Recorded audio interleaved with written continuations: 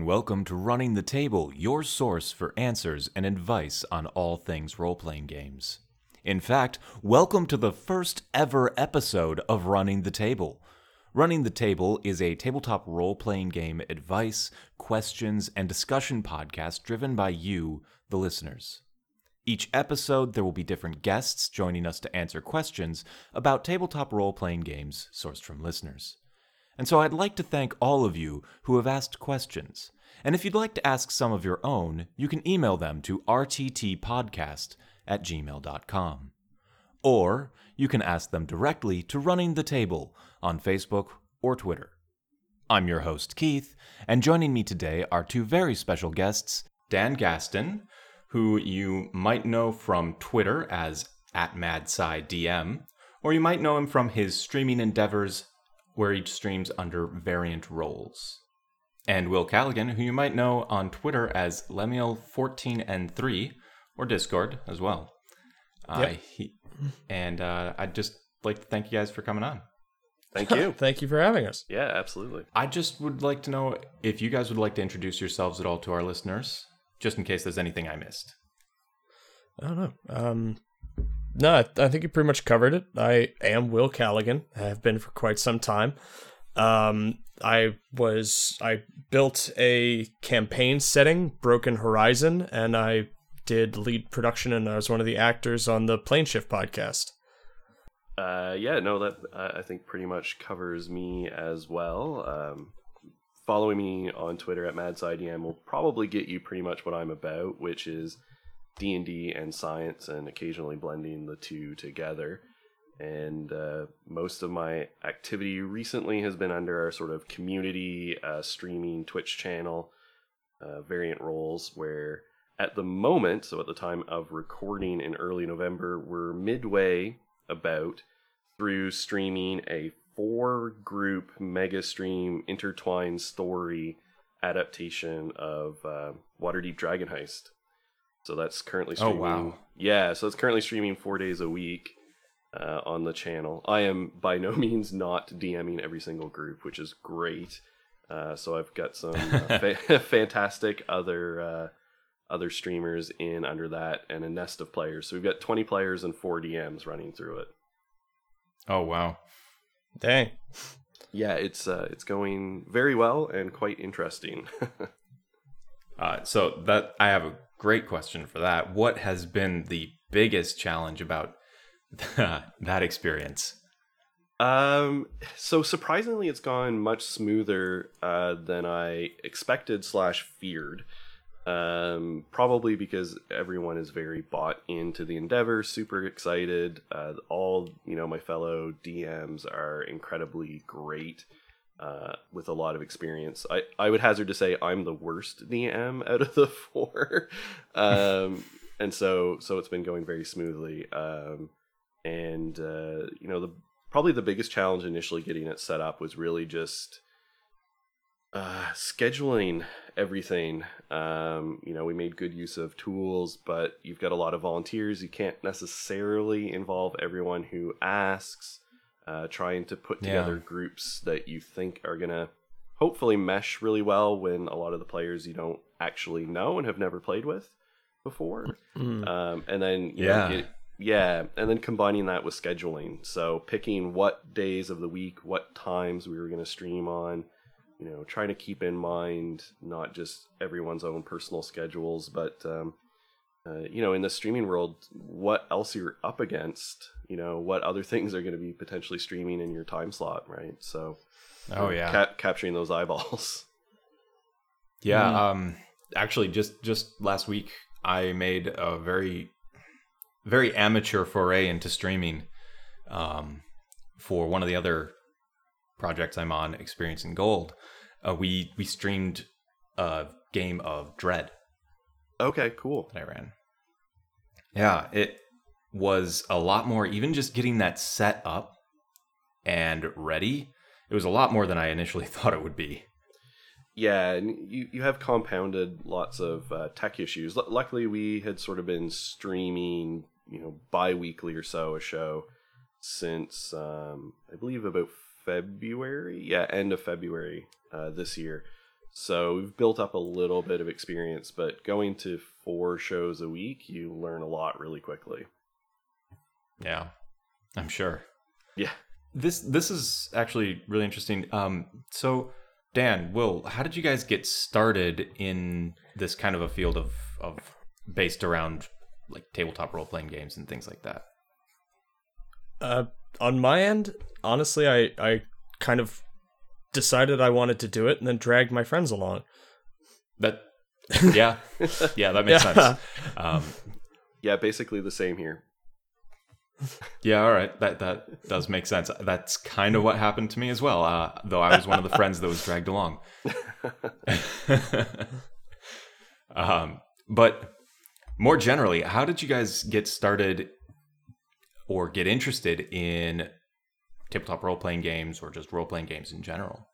I always tabletop games and D&D and etc. have always been kind of in the periphery of my cultural influences. I played a lot of video games. I read a lot of books. My bookshelf is full of science fiction and fantasy, but I didn't really start playing until college, when a friend got me in a 3.5 game, and we had one session, and then I started running 5th edition. Yeah, we didn't really play all that often. We had one session, and I'd always wanted to do it again, but 3.5 just seemed really obtuse, especially since I wasn't as deeply experienced with it as some of my friends. When 5th edition came out, I knew this is really exciting. I couldn't find anyone to, run it, so I ended up learning as much as I could and DMing some games. And a friend of mine also DM'd. We had some games at his in the apartment above his garage, and then I started running some games myself. I ended up, like I said in the intro, writing a campaign setting source book just on sort of a whim, and then I had a similar impulse to start doing a podcast. And Dan? Yeah, so I guess my story would be sort of familiar to a lot of people and similar in some ways. Right from the time I was a pretty young kid, I was definitely a fantasy and science fiction buff. So was my grandfather. So I was one of those kids who was fortunate enough to have this massive access to things written in the 50s and 60s right through the 90s to borrow from, even more extensively than a library. And it was always sort of on the periphery, but I wasn't that aware of Dungeons and Dragons itself, and had never played until, I came from a very small town. A new family moved in at one point when I was in grade 8 or so, and they played. There was 6 brothers, and one of them was my age, and there was a couple that were older. And so the guy who moved into my class was like, "Hey, this is a cool game. We should all play." And so we, basically a friend's basement playing advanced.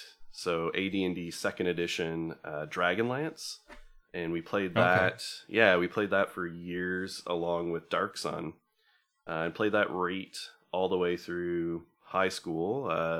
3 and 3.5 kind of came out, and I dipped my toes into DMing around that time. I think I ran a few things in 2nd edition, and of course they were terrible, right? 15-year-old me running Return to the Tomb of Horrors and just murdering everybody. And yeah, and then I didn't play as much when I was in university. I played a little bit off and on with some friends, and we actually mostly played D20 Star Wars.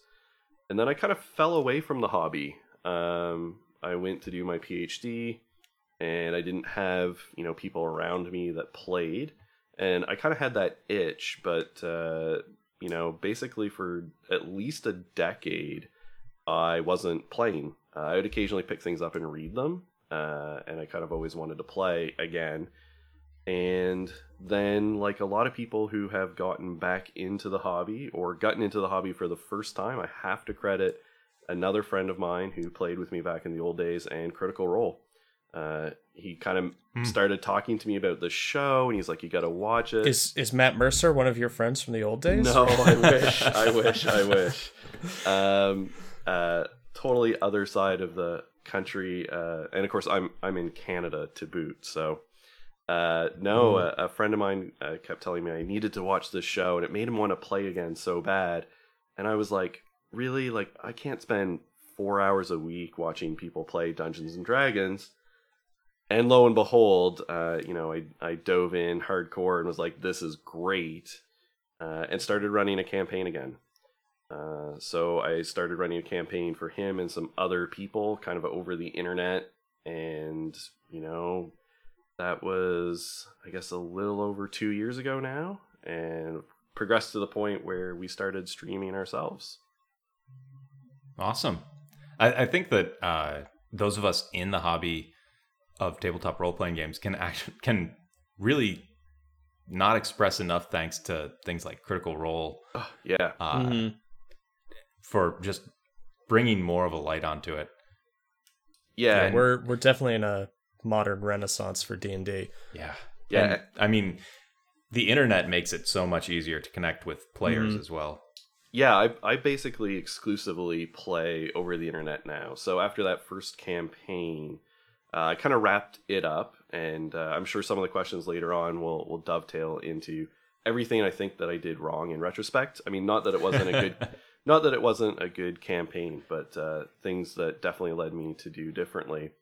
And at a certain point, I started meeting a lot of people that, we got into issues with adult life schedules and things like that.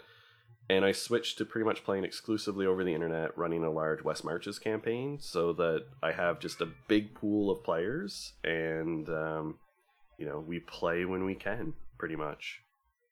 That's what it comes down to, especially now. You play when you can. There's a game that has been going on for me personally that has been... We've had 3 sessions, I believe, and it's been going on for like 3 months. Yeah. Mm-hmm. Just because you play when you can. Yeah, exactly. Yeah. Since this is the very first episode, I feel like I can indulge myself and also share what got me into tabletop gaming. Mostly because it's a pretty fun story. My first interaction with anything tabletop role-playing games was actually a friend of mine in high school invited me over, and his father was a friend or acquaintance of Gary Gygax.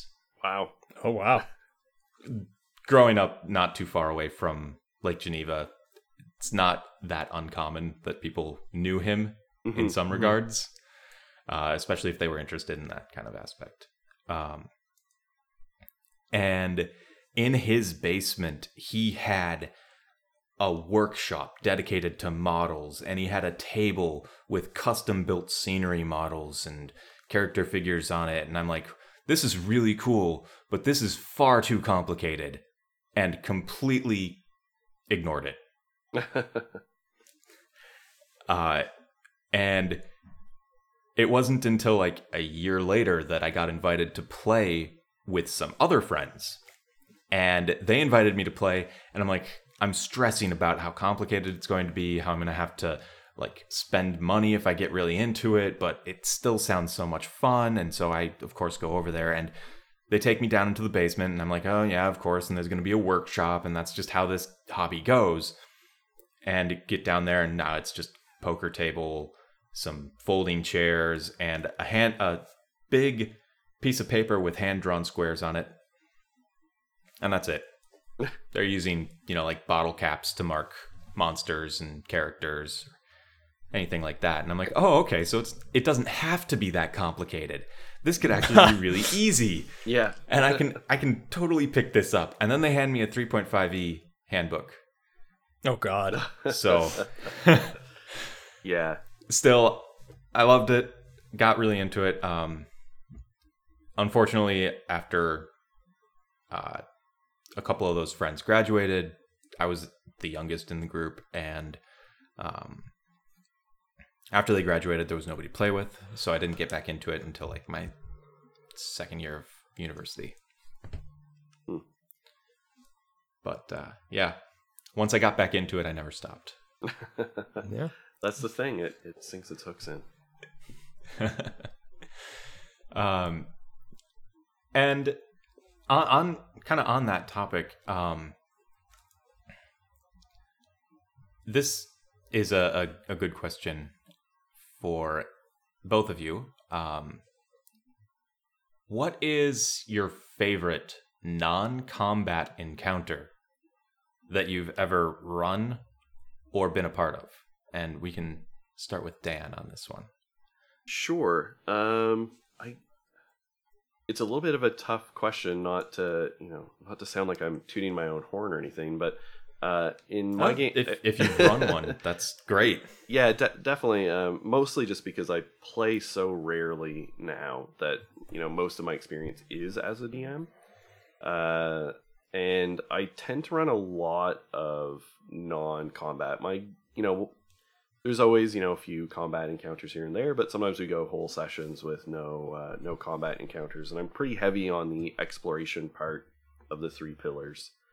So actually in a quite recent game that's leading to a bit of a climax in my current West Marches campaign, one of the players essentially, or one of the characters, got sucked into a extra dimensional prison, if you will, of some kind.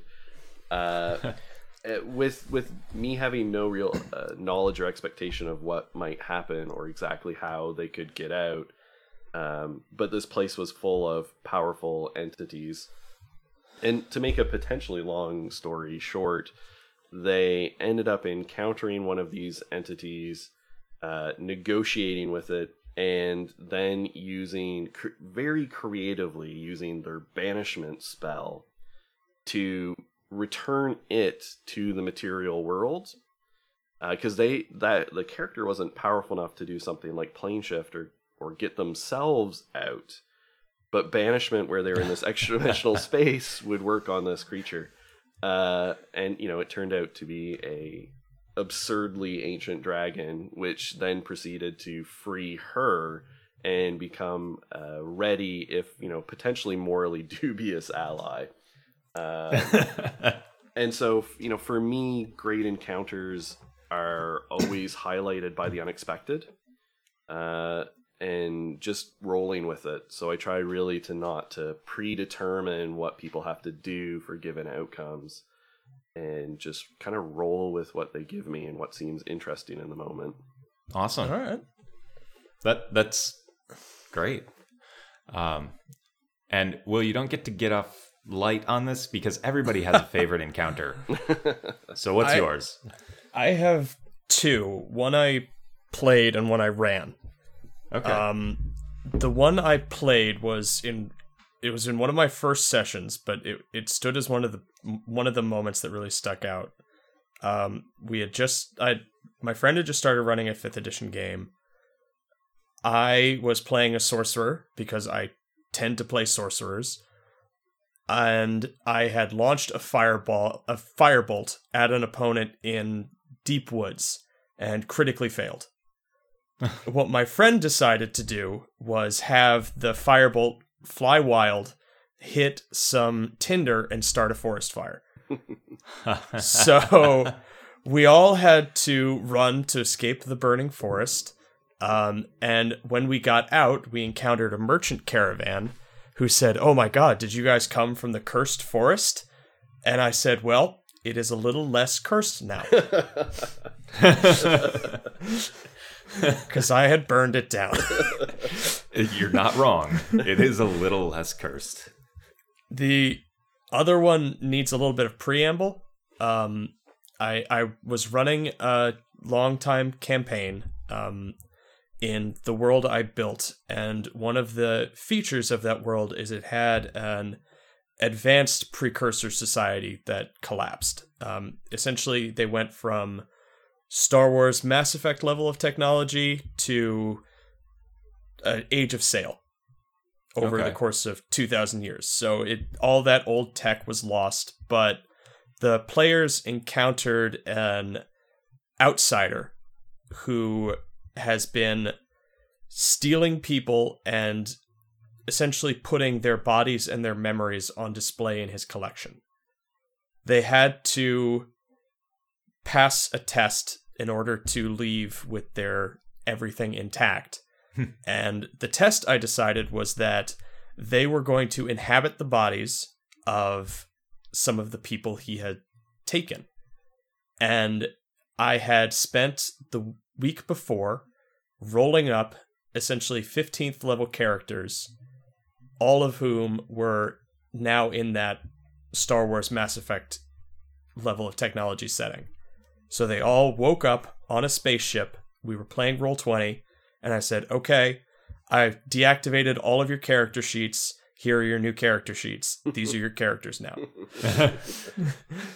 So we had an elven Jedi, a werewolf Mandalorian style bounty hunter, and it was crazy, and a human Han Solo style smuggler.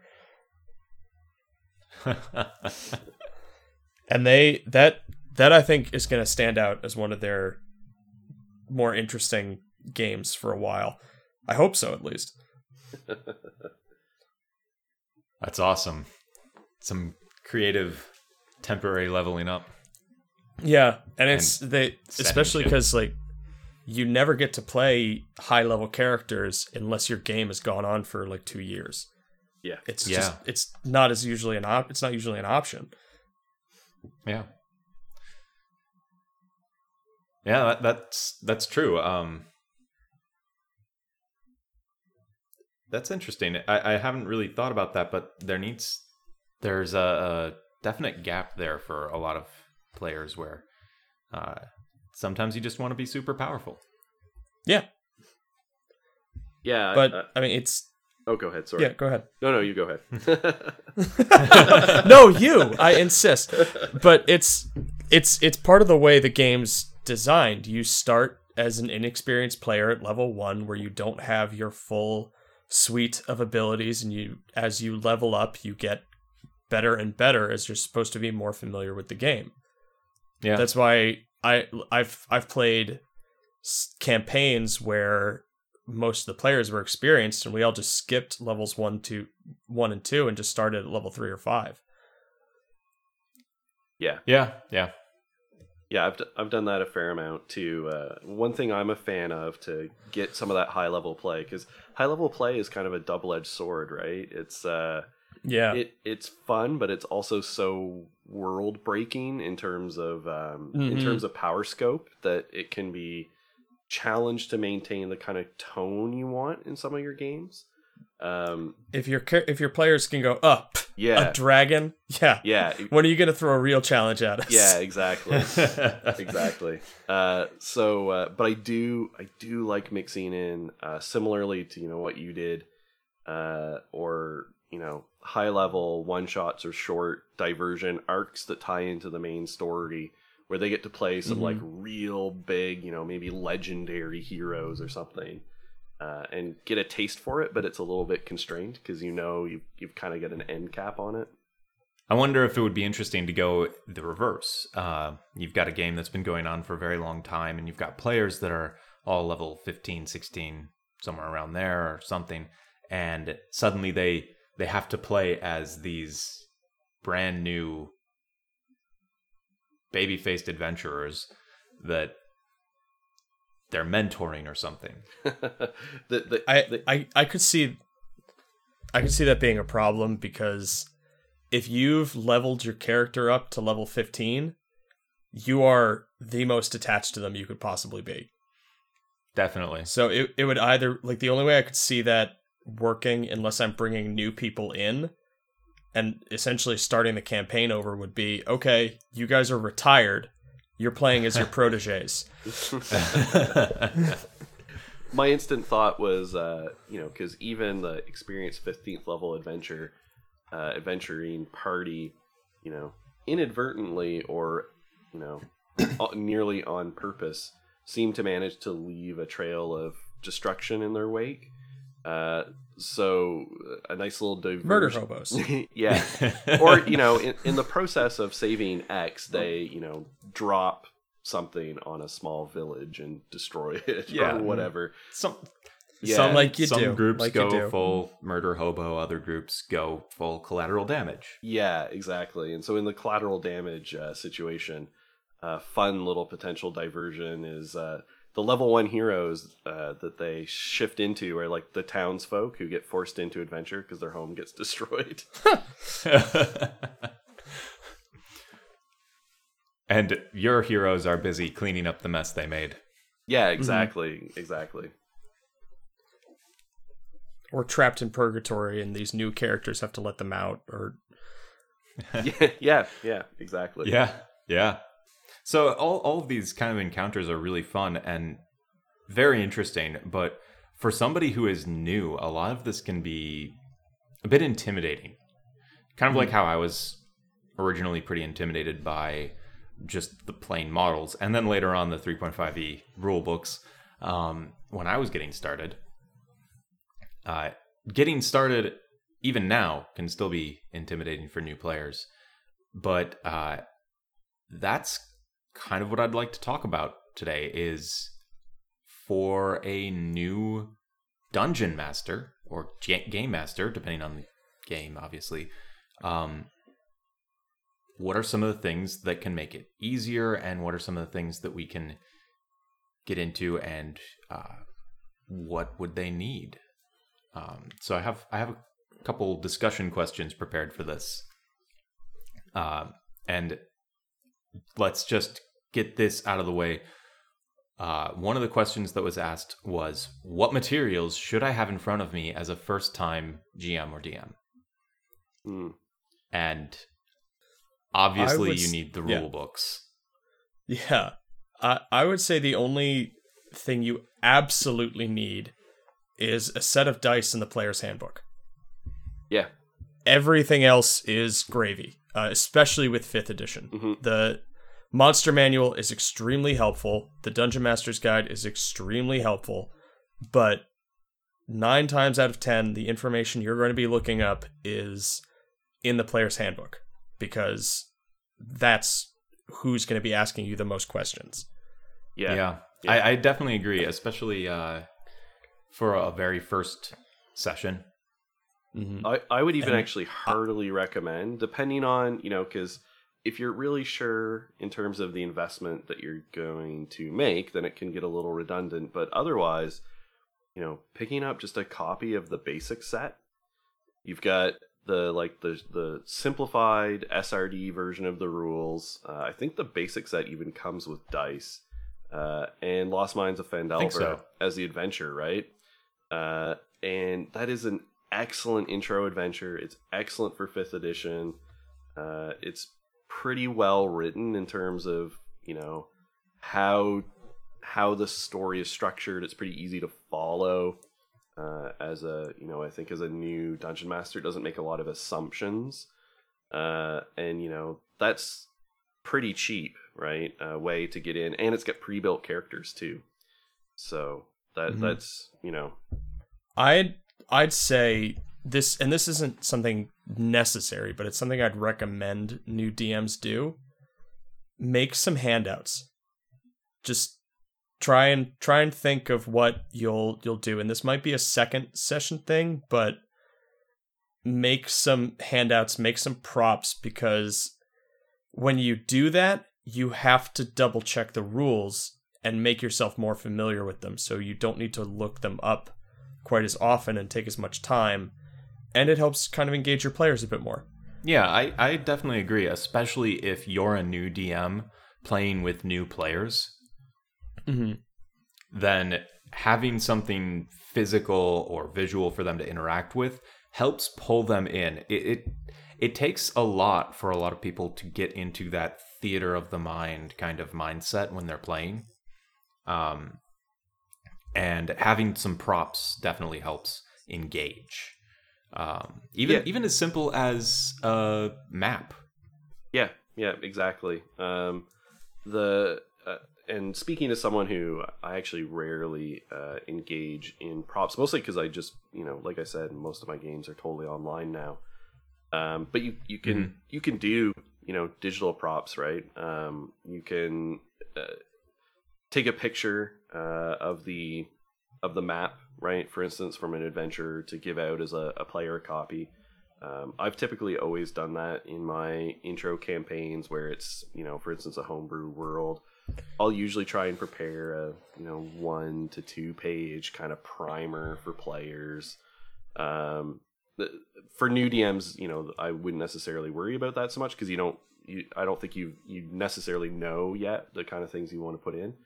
But like you said, a map is a good place to start. And even if it's just like, this is the starting valley, right? And this is the map. Here's your town. Here's the haunted woods, right? The cursed forest, ye old graveyard. Those kinds of things. And even just having a digital representation that all players have to kind of help cement everybody's perspective can be incredibly useful.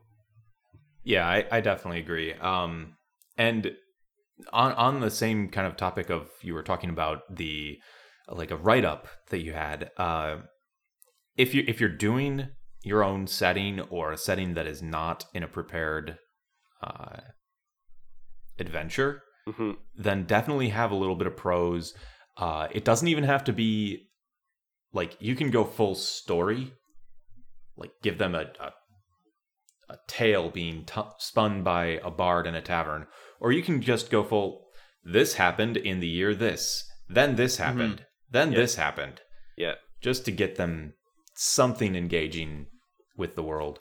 But if you've got a prepared story, a prepared adventure that you're using,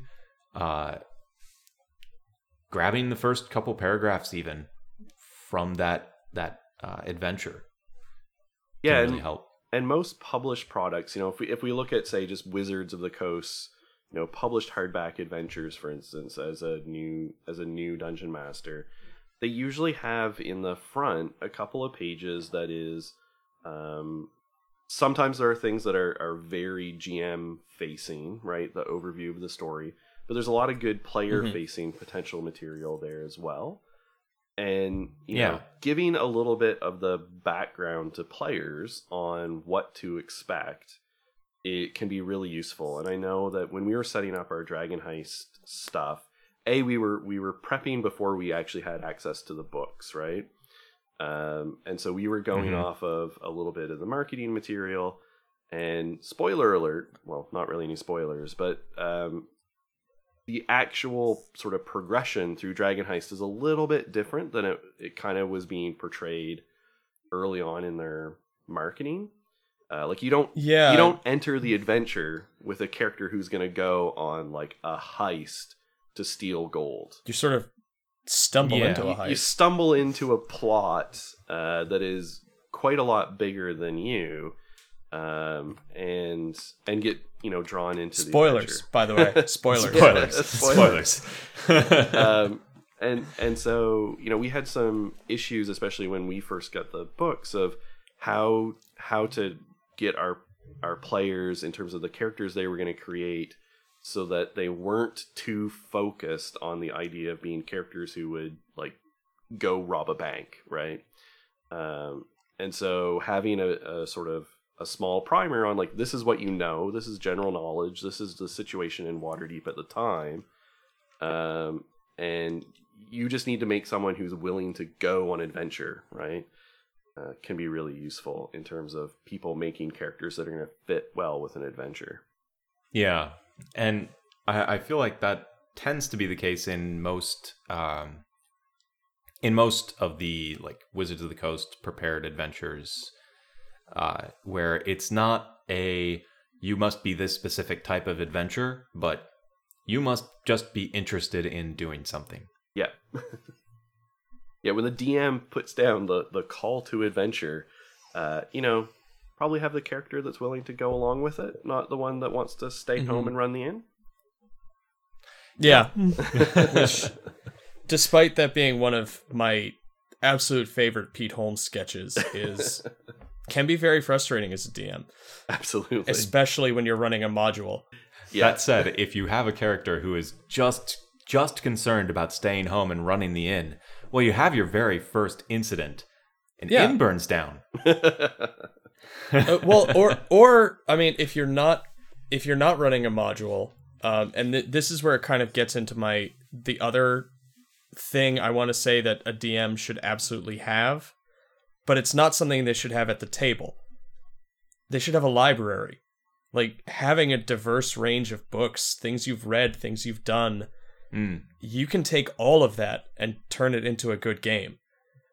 If your characters are like, wow, I really want to run this campaign, but hey, I also want to run a tavern, you can come up to them and go like, hey, your supplies are being hit. Some of your patrons are being kind of rowdy, and it turns out that they're affiliated with the local thieves guild, and the guard's not going to do anything about it. So it looks like you, with your adventuring experience, needs to take on the local thieves guild to protect your bar. There's a lot you can do with that kind of an aesthetic and experience, especially if you're running a non-pre-generated adventure, which is one of the things that I would suggest every DM kind of have in their back pocket. It's not necessarily a material, but just have an idea of improvisation and adapting a story. Yeah, and like every piece of media you have ever consumed is a resource, right? Comic books, TV shows, movies, songs, even, like, everything you've encountered, plus, real life, right, are all great seeds for, starting an adventure. And, if you read enough adventures, you start to see a lot of those inspirations and where people draw that from. Yeah, and never feel bad about pulling in inspiration from someplace. Mm-hmm. Oh yeah, the best creatives steal liberally.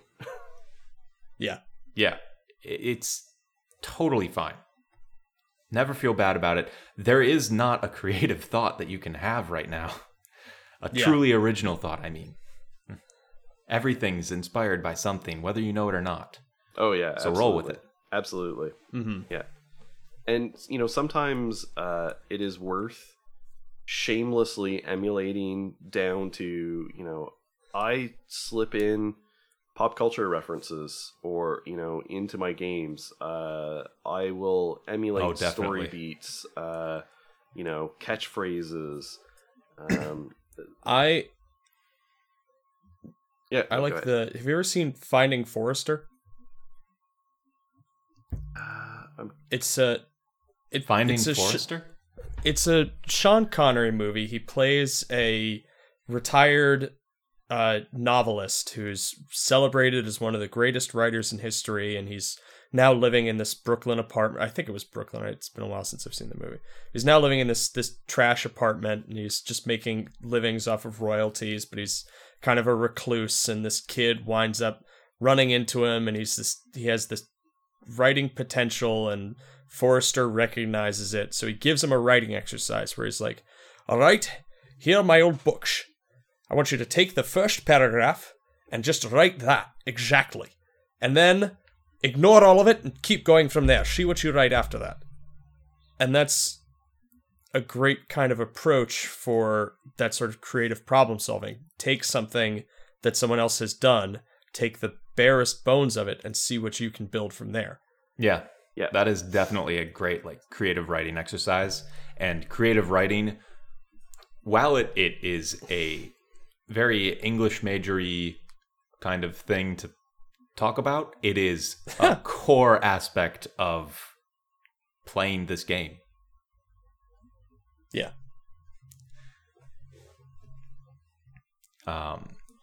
And speaking of playing this game, we have another question here that is a bit of a divergence, but similar. One of the materials that you will likely need is players. Yes. And so the question is, how many players will I need? Is 2 players plus myself enough for Dungeons and Dragons? Can I even play with just 1 player? Yes, and yes. Yeah, yeah. You absolutely can. Yeah. There's not really a right answer for that, because I generally know that I can't handle well more than about somewhere between 4 and 6 players, and any more than that, and it just gets unwieldy for me. But and I like having multiple players so they can kind of play off each other.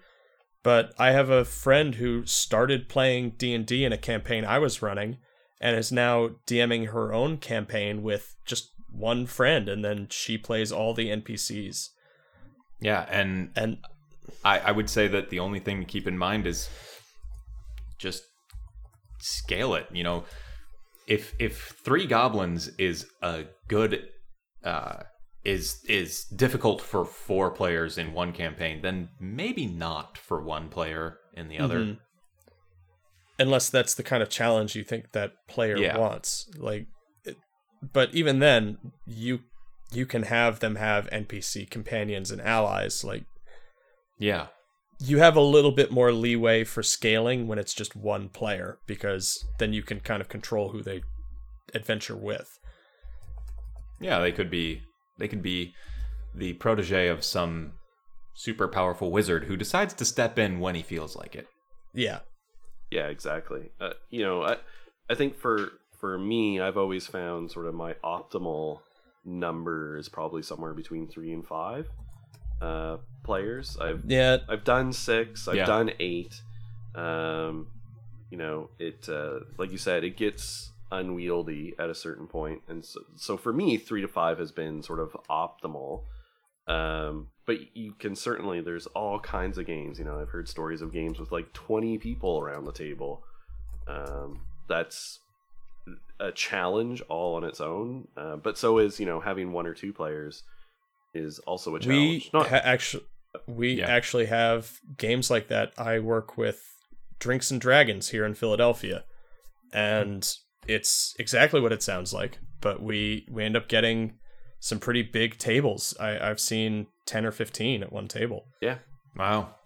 With that many players, I feel like I'd need a gavel just to calm them down. Well, they're also all drinking, so...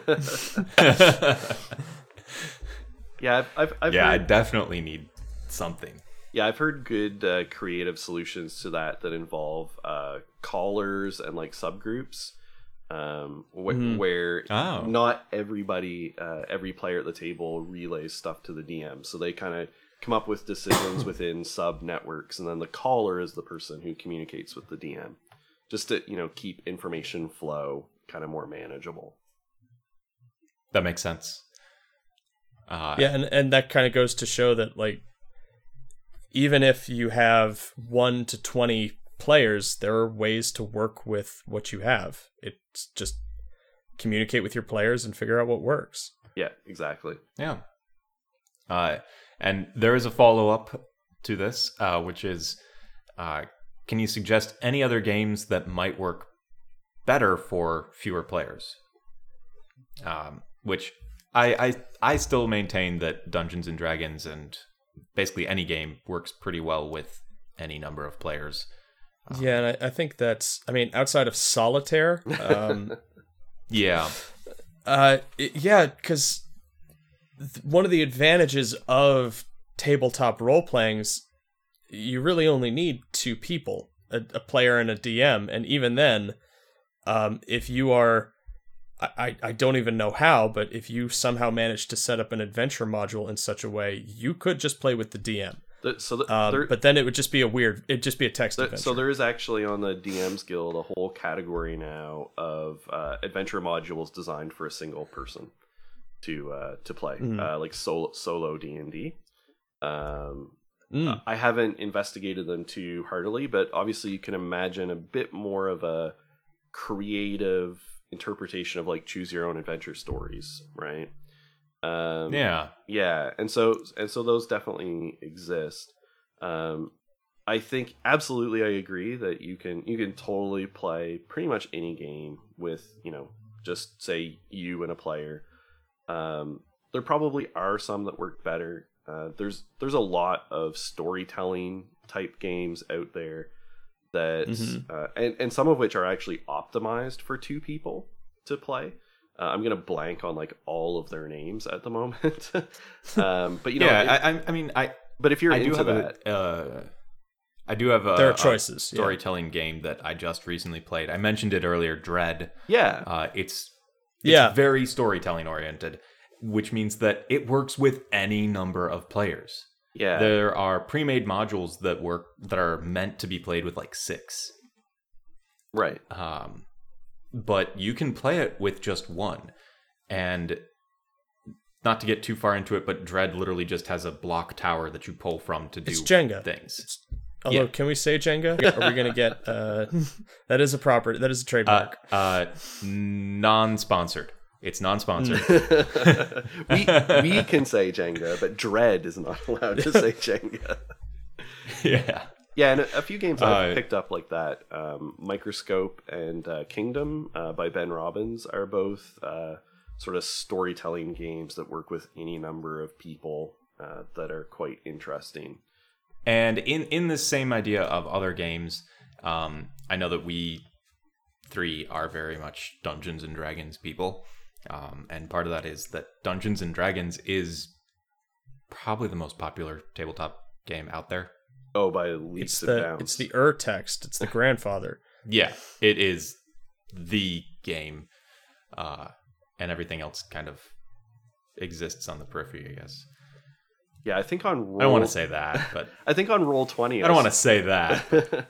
I think I saw numbers from like Roll20 games, which, that's going to be a selected market, but still, I think it's a fairly good representation. I think 5th edition makes up like definitely well over 50% of games, and it might have been as high as like 70 or 80% of games. I will say that Roll20, if you're not using the D20 system, Roll20 doesn't work quite as well. Yeah. So like one system I really enjoy is the Fantasy Flight Star Wars, and now I guess it's the Genesis system. Yeah. That's really more focused on narrative and improv than it does on mechanics. But it does not use D20. It uses its own, I guess, proprietary system that uses symbols instead of numbers. Yeah, sort of like Fate, right? Where it's like success. Yeah, you count successes on special dice. Yeah, like more nuanced Fate. Yeah. But Fate is also a pretty good example. And then there's they're not as easy to play on Roll20. And then there's plenty of like D6 oriented games as well that kind of fall into that do work on Roll20, but they work on Roll20, but they kind of fall into their own little group. Yeah. My other 2 games, and that's easier to play from home. Like everybody has a D6. Yeah. If you don't have a D6, then you probably don't own Monopoly. And then what were you doing when you were a kid? Yeah, the two other systems that I play a lot of, and actually do work fairly well on Roll20 are Dungeon World and Cypher System.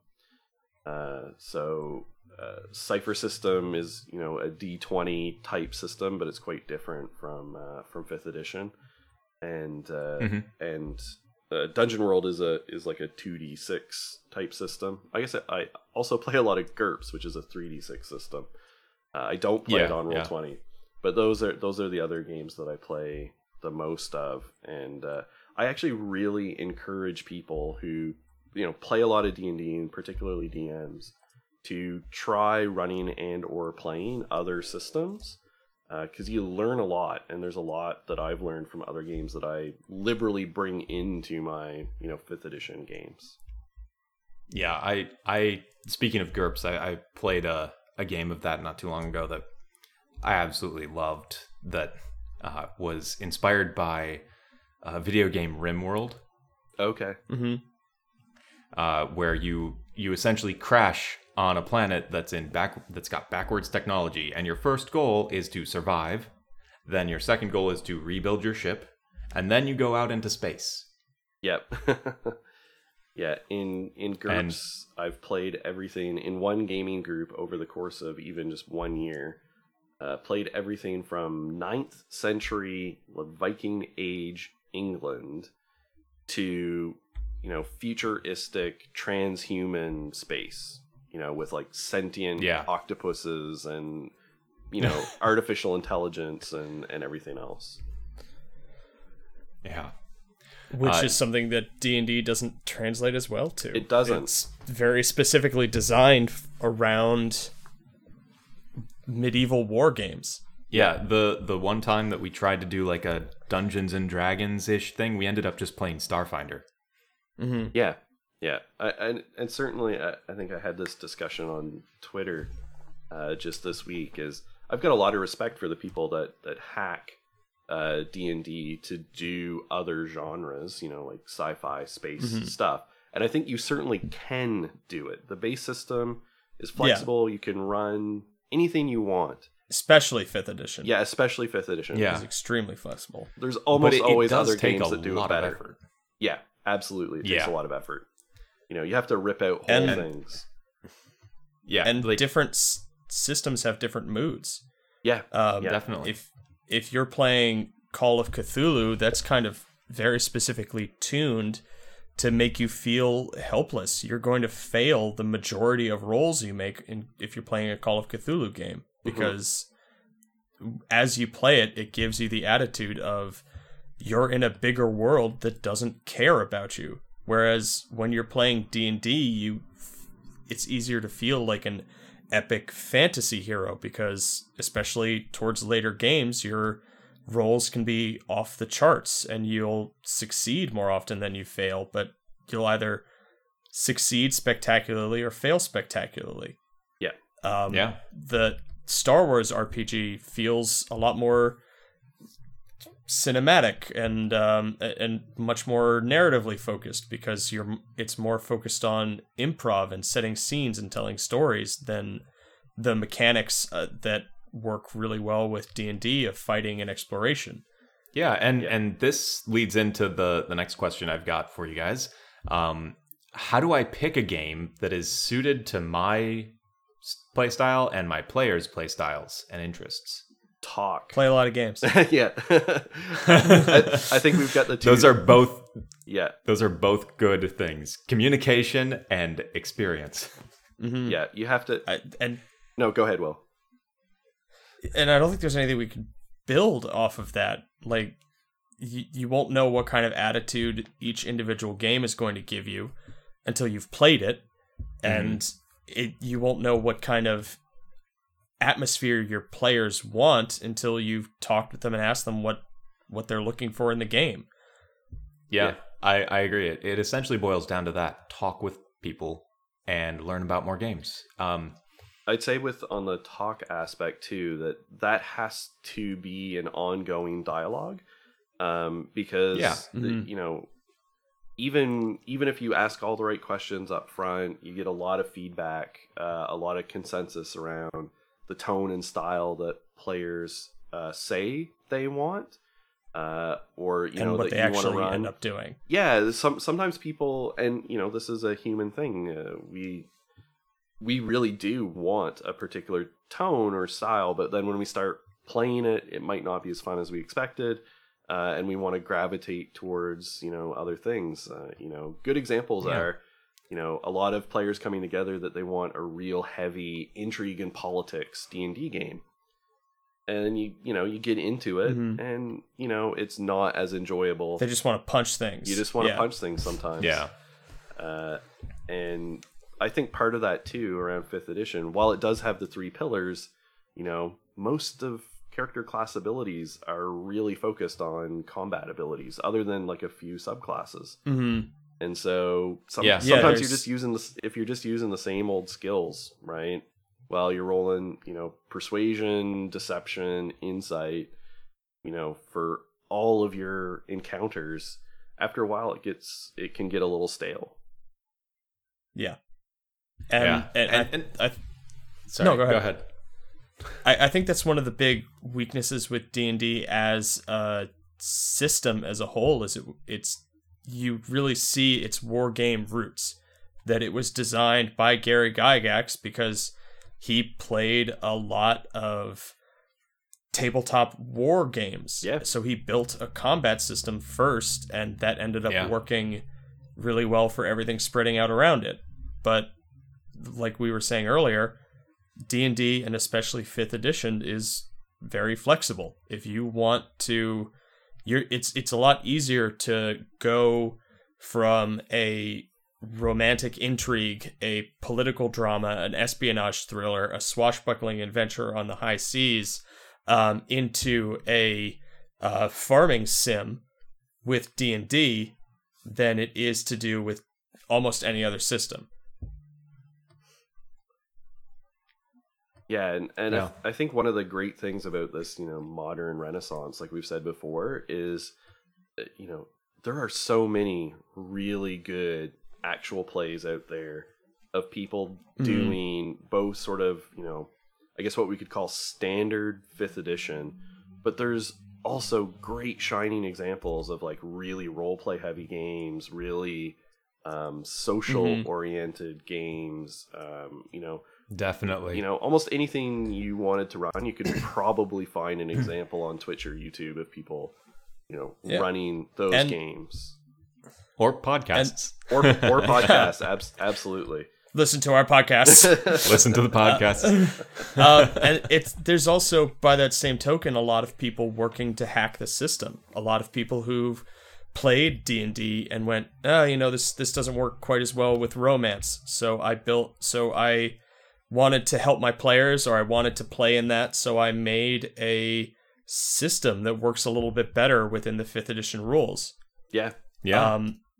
And this is a bit of an aside from that, but back into like, how do you find the right games and communication? If your local gaming store is worth its salt, there will be either someone working there or someone who's a regular there who you can talk to, hopefully, and ask, like, hey, my players and I are looking for a romantic turn-of-the-century court drama. We're looking to play. Is there any... Can I... let me look at my bookshelf. Can I do... All right, yeah, like, can I do Pride and Prejudice, the tabletop game? And maybe. Yeah. And there might very well be a hack that one of them has put together, or that they know of online, or the game Blue Rose. I don't know Blue Rose. Yeah, I didn't either, but now I do, because there you go. Yeah, exactly. If you want to play romantic fantasy, high romantic fantasy, courtly love, that sort of thing, great game for it. And the advantage of doing that at your local gaming shop is they have all this inventory and they want to sell it to you. And if you come in saying, I want this, they will find something that matches that, because they want it sold. Hopefully. It's taking up space. Yeah. Hopefully. Unfortunately, not every gaming store is great. Yeah. No. This is a local gaming store worth its salt. Absolutely. Not every gaming store is worth its salt. Exactly. I have one near me, and we might need to bleep this because it's a plug, but it's the Compliot Strategist, and they've been open since the Redbox eras. And so their entire store is nothing but gaming tables and shelf space, and the shelves are caving in because they just have so much weight from books. Yeah. There's usually at least one gaming store near you that should have somebody knowledgeable that can help you out. So I would say that the answer to this question is communication, playtesting. And if not, forums are your research. friend, Google is your friend, asking questions, listening to other podcasts, all great ways to look into seeing some of the insights and strengths of other systems. Yeah, definitely. Like if you know the feel you're going for but can't find anything else about it, and you don't have a good gaming store around, look for that on Twitch, look for it on YouTube, look for it on wherever you get podcasts, and I'm willing to bet something comes up, and you might love it. Yep. Yeah. This question is maybe a bit more tricky, maybe not. It's regarding newer players as a new DM. Should I invest my time and energy into players and their characters who have never tried the game and may not be coming back? Yes. Yes. I agree. Because The answer is yes. because that's how they do come back. Yeah. Yes. Yeah. If you get players who are brand new and have never played, and you're of the opinion, well, they might never come back, so I'm just not gonna like make this super engaging for them. That's a way to guarantee that they never will come back. Yeah. I have introduced D&D or tabletop, RPG games in general to a fair number of players. I often do it by running a one shot, so rather than pulling them into an existing campaign, because then you can pre-select your other players that you're going to pair with them if you've got a large group, which can be handy. You can control the pace of how you're introducing them to the game and the rules, and I always recommend don't let the players who want to give them the rules encyclopedia before you start playing the soapbox to do so. Although if you can, sit your new player next to your experienced players. Absolutely. Yeah. It's like elephants at a circus. Yeah, especially if you know that your experienced player is there are certain personality types that go along with experienced person. Yeah. If they're a good teacher, put your new player right there. Yeah, absolutely. If they're more on the side of they want that soapbox or they want to prove somebody wrong about the rules, put them far away from the new player. Exactly. I tend to highly recommend creating a character for them in collaboration. So like essentially a pre-gen, but ask them questions about, who's your favorite character in, anything, right? Like movies, TV, doesn't have to be specifically fantasy. The kind of things they might like to play, and work with them on that to, pre-generate a character. I really like, in terms of how other games do it, I really like how Dungeon World has their playbooks, which essentially give you everything you need as a player to play, right? That and a one sheet of other moves. So I'll often try and craft that with D&D as well. I'll have like the full text of your key abilities and stuff kind of all laid out so they don't have to go to the rule book. And it gives them something to, read and peruse when it's not their turn, for instance, because it's engaging. And I like to really introduce people through play. I don't give, a big preamble beforehand on how everything works, other than, pretty much there's things on your page. We'll get to stuff as we need to. Really what's going to happen is I describe situations. You tell me what you want to do. If we feel that dice need to be rolled, What's up, Chris? You'll roll this 20-sided dice. We'll go through what numbers you need to add to it and see if it's a success or a fail. And just then kind of explain through play. And one of the other things that I would say is along the lines of what you were talking about, having a pre-made kind of character for somebody that you built in tandem. If that's not necessarily possible, have a character made that fits with any existing group. Because even if they come to the table with a pre-made character, it's nice to have the backup. And being if they're coming into an experienced group or a group of other players into an adventure that's been going on for a while, even if you sit down and make a character with them, make another one. Yeah. I like to have oh, sorry, go ahead, Will. When I was running the Star Wars RPG at Drinks and Dragons, knew that basically everyone who came in would not be experienced with the game.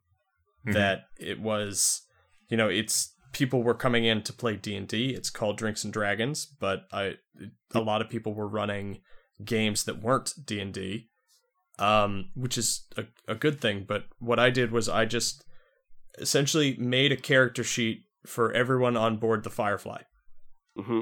Yeah. The entire Firefly cast got a character sheet, and then I just put them out. I labeled the roles that they would have on board the Firefly and said, okay, pick one of your characters. This is your character now. There you go. Yeah. And in a similar vein to this, one of my friends is just starting a campaign with his brothers, who are very much not the type of people to get into role-playing games or anything like that. But if he had decided, well, they're probably not going to be coming back, so I'm not going to make this engaging, they wouldn't be having as much fun with this ridiculous over-the-top campaign they've got going on right now, where they're drinking towns dry and going on rampages in the most ridiculous fashion. Mm-hmm. Yeah. But they're having a blast. Yeah, exactly. So even if they don't come back, that effort will never be wasted. And just to, because it feels like we're kind of winding down on this one, but just to kind of put something to close, if you just play with the same people, you're just going to do the same things. Yeah. Each time somebody new comes in, they're bringing their background, their experiences, their knowledge, their growth, and that's going to be something you haven't experienced before. That's going to take you on a loop, and anytime you have to improvise, anytime you have to put in a little unexpected work, you become a better DM and you become a better player. And Definitely. That's why I love that one of the biggest pushes that's sort of accompanied the Expanse with Critical Role and with 5th edition has been making the scene a lot more inclusive. A lot more people are coming from groups that would otherwise feel kind of unfortunately feel kind of out of place at some local gaming stores because white dudes have been a problem. But I love that more women are playing, but the secret is women have been playing for ages. It's just now they get to add their voice to this community, and it's extremely valuable. Yeah. To add into this, I tried to get my wife into the game, and originally I brought her because I didn't have a long-time group at the moment. I brought her into a gaming store and we tried to join a game, and she hated it. But after we moved and we started playing with some of my old friends that I'd played with for ages, she loved it. She loved playing with these people. And that's what it came down to, is she didn't feel comfortable with the people that we were playing with at the gaming store for whatever reason. I don't want to get into it, but she didn't feel comfortable with them, and that ruined the game for her. Yeah. So I'd kind of add that as a final addendum. If you are DMing, for new players or for your old group, you have a responsibility to make sure that people are behaving, I guess would be the best word for it, but anybody can feel welcome, and that you're trying to be inclusive and representative, and then you get back into working with new players on and communicating with them. Ask them. I'm going to be hosting an event affiliated with PAX Unplugged coming up in Philly. It's a DM school. It's going to be in the Thirsty Dice. It's going to be very fun, but one of the things I want to make sure that anyone who leaves knows is, okay, talk with new players about their triggers. Talk with them about any of their, what's going to break the experience for them. Yeah, I definitely agree. I feel like there's a need for more inclusivity in this in this culture, but it is nice to see that it has grown as much as it has. Yeah, absolutely. And I was gonna say, I'm so glad you guys brought this up, and I really liked, Will, when you said about sort of the responsibility you have as a DM for that at the table, and it's important to make that a shared responsibility among your table.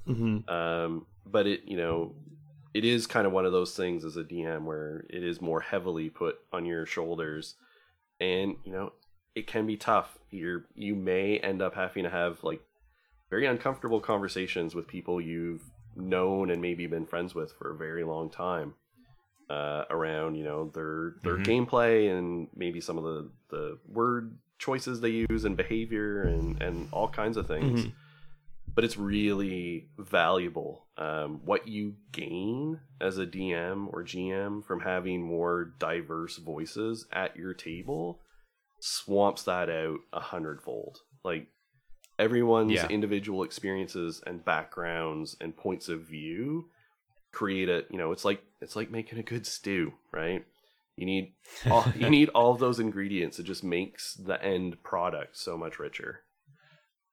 And so to come back to the question, yes, you should absolutely invest time in every player, because even if they never come back, the time that you invest and the energy you invest and everything you learn from adapting your story and making that player welcome and making it engaging for that player makes you a better dungeon master for everybody else. Absolutely. And for yourself. Yeah, 100%.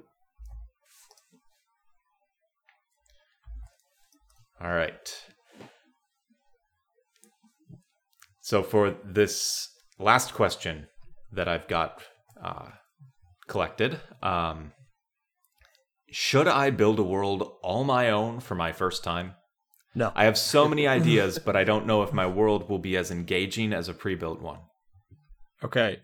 Speaking as someone who has built a world, I if you want, I can give you the link to the Google Drive document.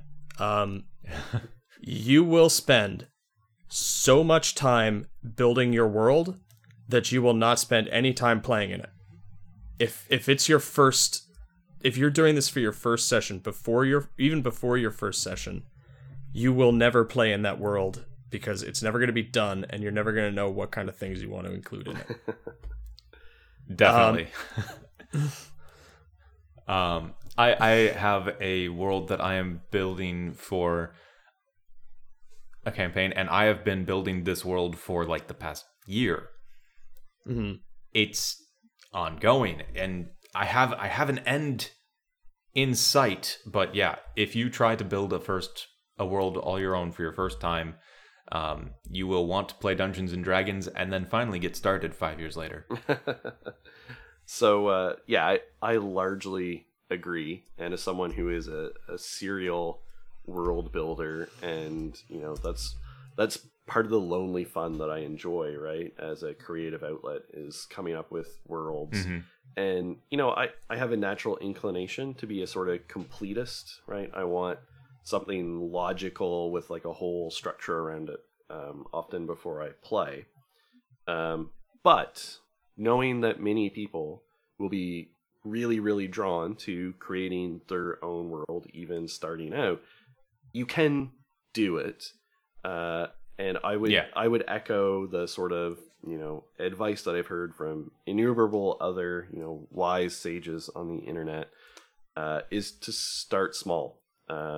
It's great to have a lot of logical structure around it, like what fantasy species exist, the nature of magic, gods, like that sort of thing is great, but you don't actually need it all. Your chances are you're gonna start in a town, right? So you kind of really only need the town, its environs, and the kinds of things that your players need. So if you've got a cleric in the party, you only necessarily need the god that they worship, right? And so you can start small and build out from there. It still can be tough, right? Because you're going to want to build lots more. But if you take your cues from what the players are interested in, it will help cut down on the amount of time you spend creating things that you don't end up ever using in play. The only downside is you could end up with a mismatch of stuff that tonally doesn't, the tonally doesn't work for you. I've definitely encountered that as well. One advantage is, as a DM, you can retcon. Absolutely. You can say, hey guys, this didn't work. The progress is still the same, but I'm changing some of the consequences of it. We're going to approach it from this perspective now. Yeah, or this place is going to have this name now because, I didn't like that name, or, this god's going to be or a little different. Or I didn't write down the name and I forgot it. Yeah. that which has happened to me a lot. Many It's times. happened to me all the time. Yeah.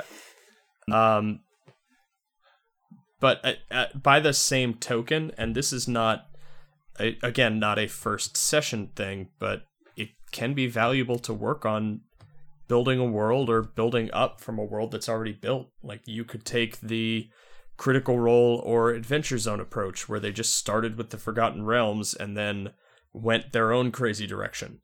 You could do the Order of the Stick approach, where they just take a mashup of semi-satirical fantasy and tabletop tropes and make a world from that.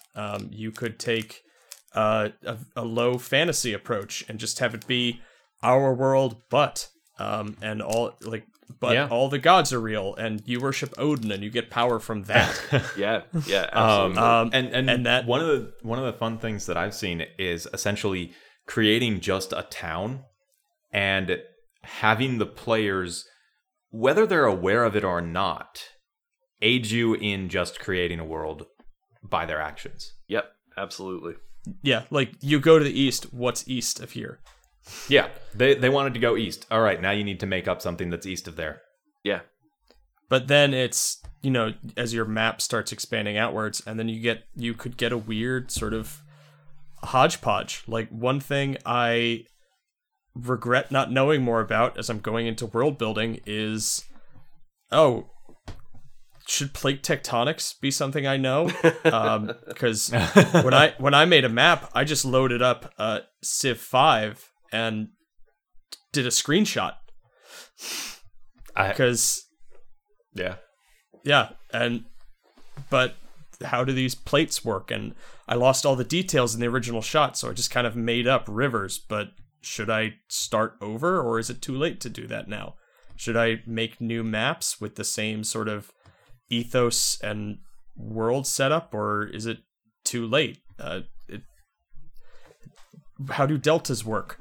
I've got so many deltas. So one of the great things with Dan, playing in fantasy worlds is you do always have the cop-out of because magic. Yeah, a wizard did it. A wizard did it. A wizard made that mountain. Yep. And my campaign setting is very heavily inspired by Skies of Arcadia. And it has there was a massive catastrophe 3 millennia ago, and it just did the world a new one. So a lot of things can be explained that way, but that's 3 millennia of rivers moving. Make sense. It just happened. Yeah. I just thought deltas look cool. All right. And that's the other thing is in that sense, generally a lot of Dungeons and Dragons worlds have gods that exist, and so maybe there's a god of rivers who just really liked deltas. Yeah. Or maybe you do the Hitchhiker's Guide to the Galaxy thing, where you just meet this office worker who's like, look, I really needed, I didn't have a lot of sleep, I didn't have a lot of coffee, I really wanted to put in something impressive, and I know deltas. so I just made a lot of deltas. I think I may have copy pasted a couple times. Just don't worry about it. It's water. It's still wet. All right. It's a river. It works. It goes down. All right. What are you complaining about? You can drink it. Hopefully. So my caveat would be, for your very first time, it might be beneficial to start out with anything pre-built. Yeah. And you can always go in a couple sessions later and like, hey guys, this has been fun, but I want to try my world. Yeah. And they can even keep their characters. Yeah. You Hey, can your transplant characters them. were mysteriously warped. Or, no, it's the same guys, just with different backstories. Yeah. Yeah. Yeah. You're playing the exact same guys, they're just from here now. Yeah, and Yeah. and chances are, especially if your whole group is pretty new, your players might want to retcon parts of their backstory once you get, a couple of sessions in. I mean, I always tell my players, who often write extensive pages of backstory, that nothing is canon until it comes up in play, right? It's all material for us to build on and potentially use. But I've also, have players retcon pretty extensively their backgrounds and stuff as we get going. You start playing and you're playing a rogue, and you're at like level 3 or 4 and not really feeling it, right? And they're like, I kind of really just want to play a sorcerer. Yeah, cool. Sort of like Adventurers League rules. Yeah, we can do that. Yeah. That's not a problem, right? You want your players to be happy. Yeah. And you can get some people that are very hardcore about the rules of, okay, you want a new character, you have to start at level 1, but Yeah, but even then... fuck those guys. We're talking about new players, not like the guys who've been playing for 10 years. Yeah. So this is a new player, guys. Let's just let him have his level 3 sorcerer. Yeah. Yeah. There's no reason not to. Yeah, even my more experienced players in my games, we do a lot, create a lot of different characters. There's a lot going on because it's a West Marches style, so there's multiple adventures. And, people get partway in and they're just not really feeling, the class or background. And as long as it's not someone trying to pull one over, like someone who's not trying to just gain advantage, which in my games, like mechanically, like that's not how it works anyway. So you're not going to gain anything as long as it's someone who's not just trying to like jump around to, game the system essentially or whatever. I'd rather them be happy with their character so that they can play it further than to make them start over. Definitely. And I think that when it comes to things like that, just having some empathy for your players goes a long way. Oh, yeah. Big time. Give everyone the benefit of the doubt. Yeah. Your players want to win, sure. They want to succeed, but doesn't everybody? But a lot of times it's just, they just want to have fun. Yeah. So. Yeah. When the working day is done, They just want to have fun.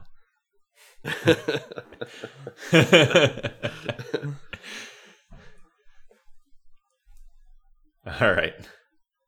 No, that was necessary. I wasn't going to break out in song. Well, that is it for the prepared questions. Do you guys have anything else that you'd like to bring up for our listeners about how to run or how to get started running their very first session?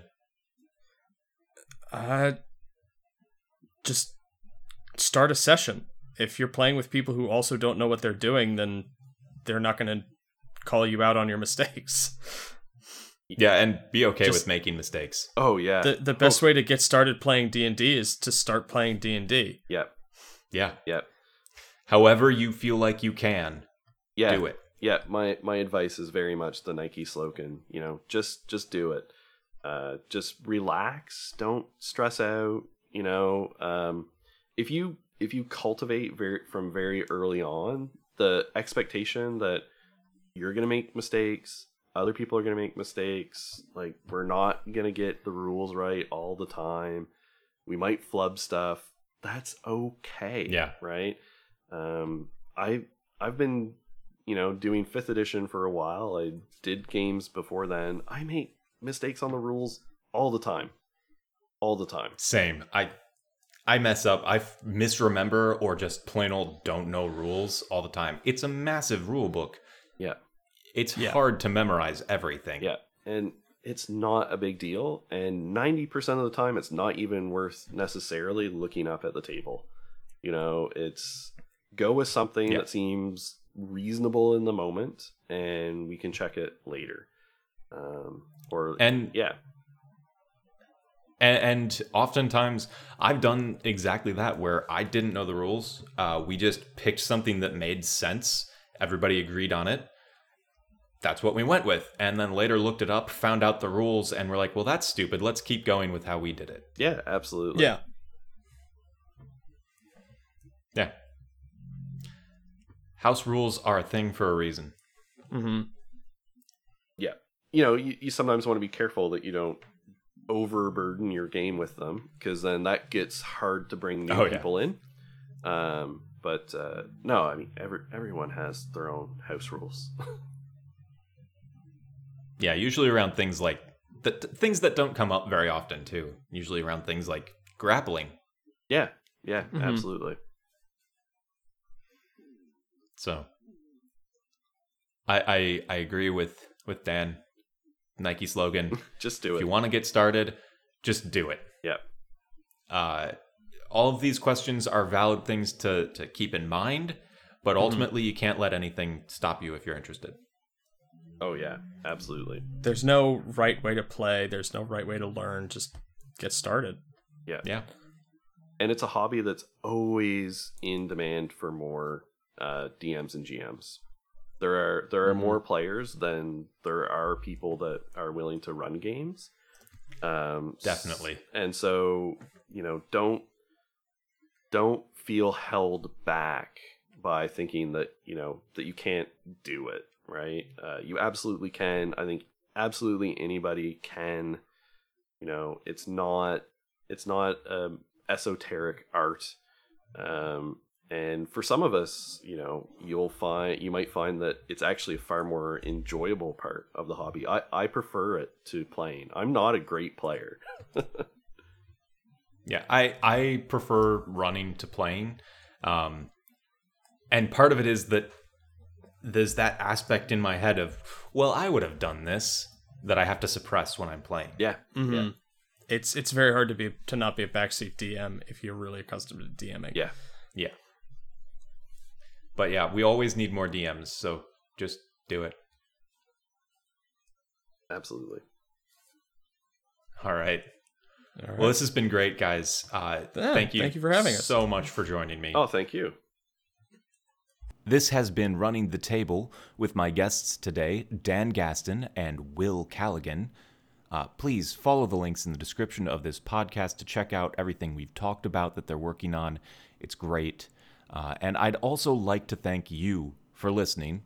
And if you find yourself with questions you want answered about anything tabletop role-playing game related, please send them to rttpodcast@gmail.com by email. You can also reach me at Running the Table on both Twitter and Facebook.